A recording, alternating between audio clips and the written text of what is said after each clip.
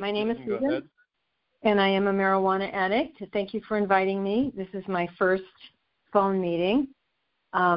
Okay, so I'm a marijuana addict. I've been in recovery since October 9th, 1986, and MA is my primary program, and the reason I'm here, because I started smoking pot when I was 15.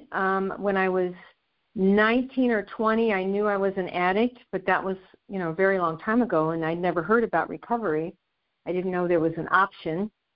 And I had a couple periods where I got involved with someone who wasn't a marijuana addict. Well, most of my friends, of course, were.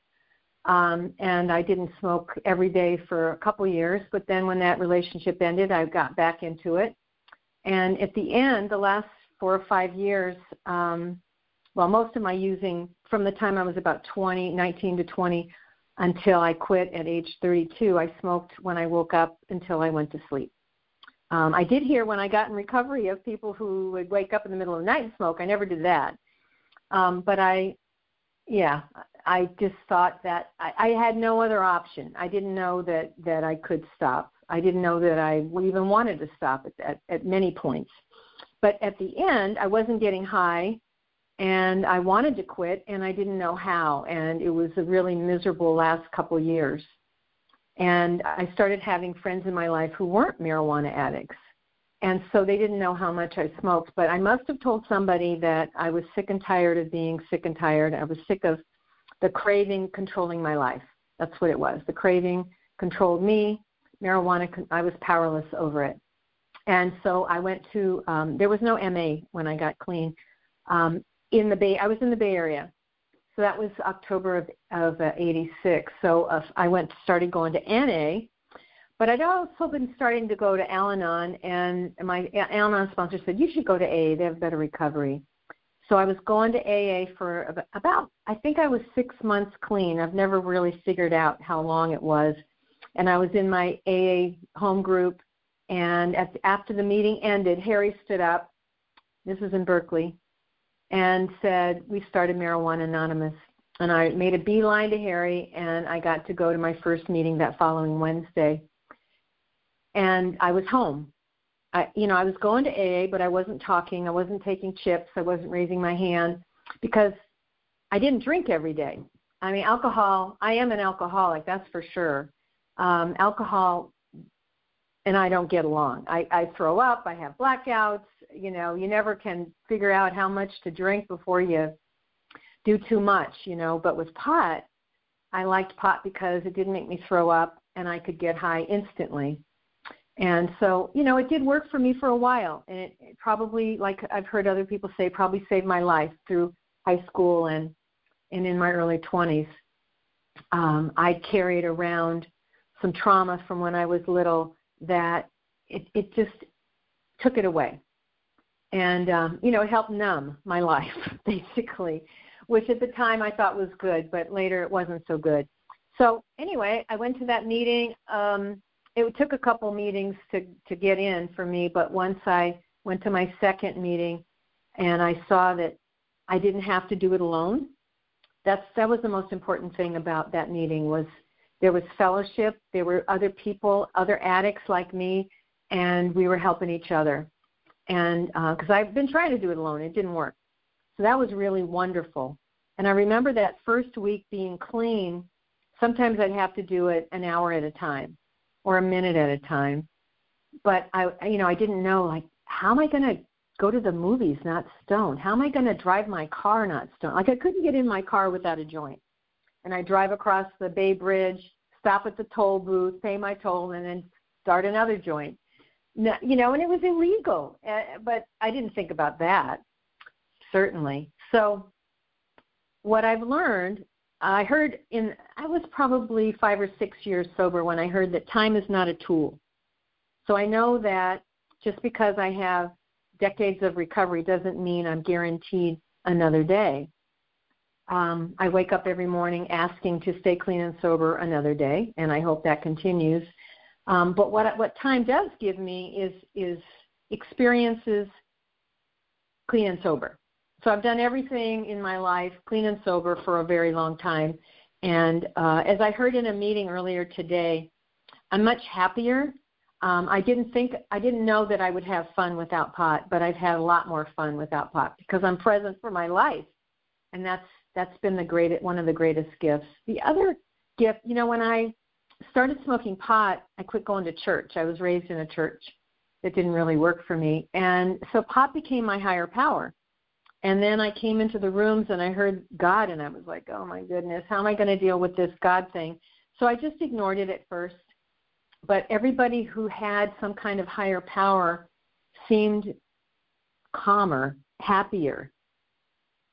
And I don't know if you've heard this, but I heard to act as if. So I acted as if I had a higher power. One day I didn't feel alone, and I'd felt alone my entire life. And that was huge. And I knew, that was in my first year, I knew that if I smoked pot again or drank again, that I would lose that connection, and I didn't ever want to lose it, and I never have. And it's changed. I don't always have the first couple of years in recovery, I only remembered I had a higher power when I was in a meeting. And my definition of higher power has always continued to evolve and change.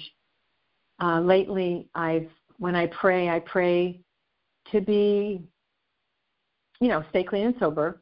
I pray for the comfort, to feel the comfort and support and grace and guidance of my higher power.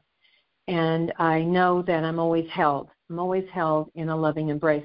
What I read today was a good reminder that my higher power will help me, but I have to ask. We have free will. We got this free will, which is sometimes problematic, of course. But if I ask, I get the help I need. And that's been really important too.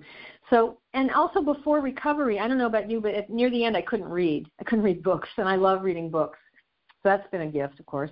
But I would read self-help books before I couldn't read, and nothing ever changed because I was getting high all the time. So I got clean, I got sober, and I started working the steps with a sponsor, and things changed.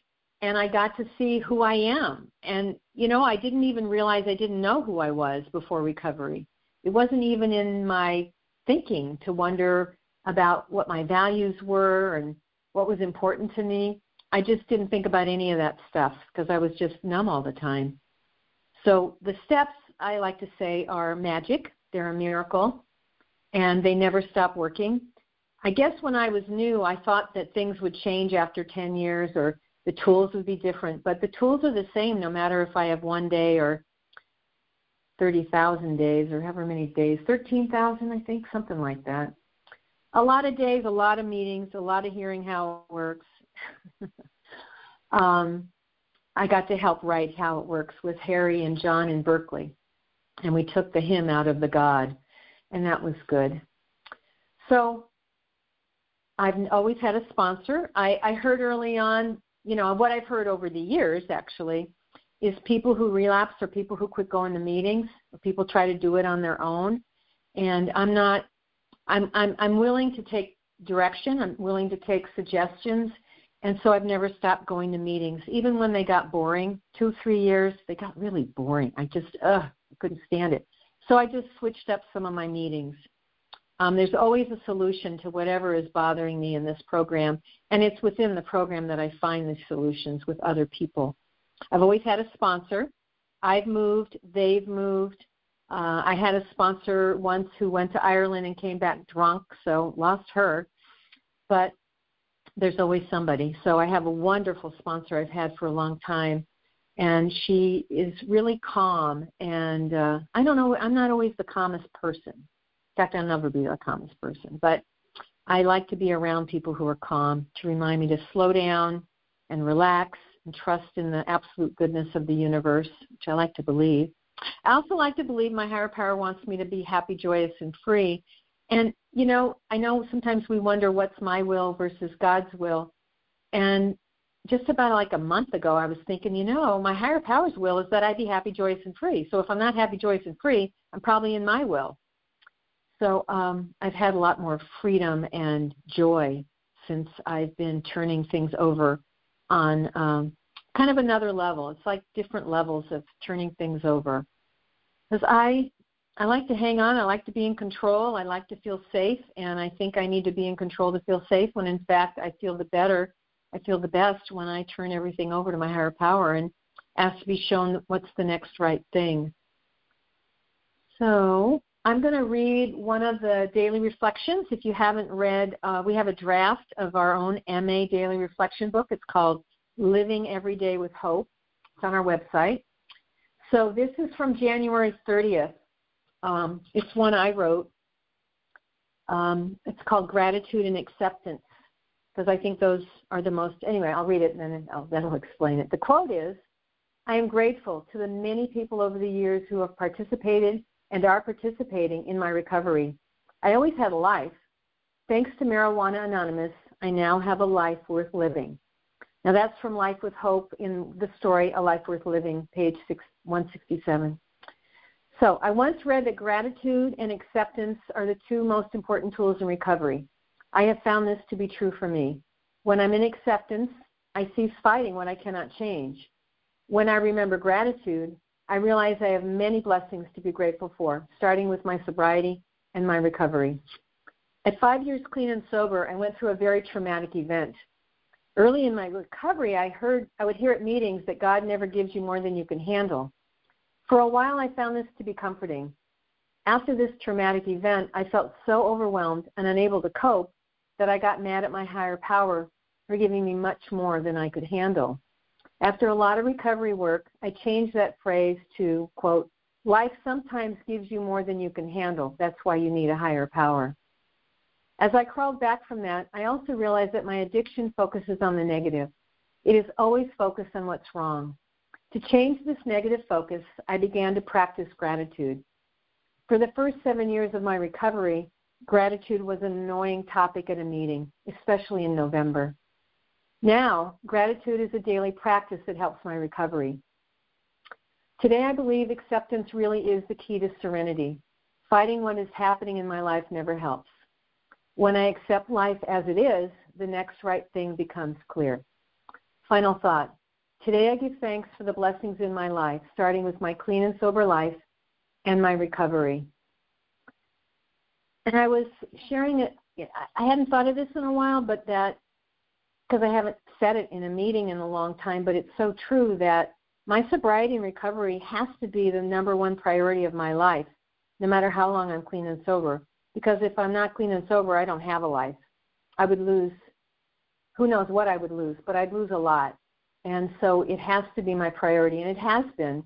Like I said, I never stopped going to meetings. I never stopped working the steps. When things come up, I know I can turn to the steps and my sponsor to help me work through whatever it is. Something else I was going to say. Yeah, I guess I'm really grateful. I am very grateful. Every day I wake up and say, thank you, higher power, for another day. Thank you for my sobriety and recovery. And that's what I do. And I go to meetings and I sponsor and I get sponsored. And I don't really, I guess, so the topic would be gratitude or acceptance or both.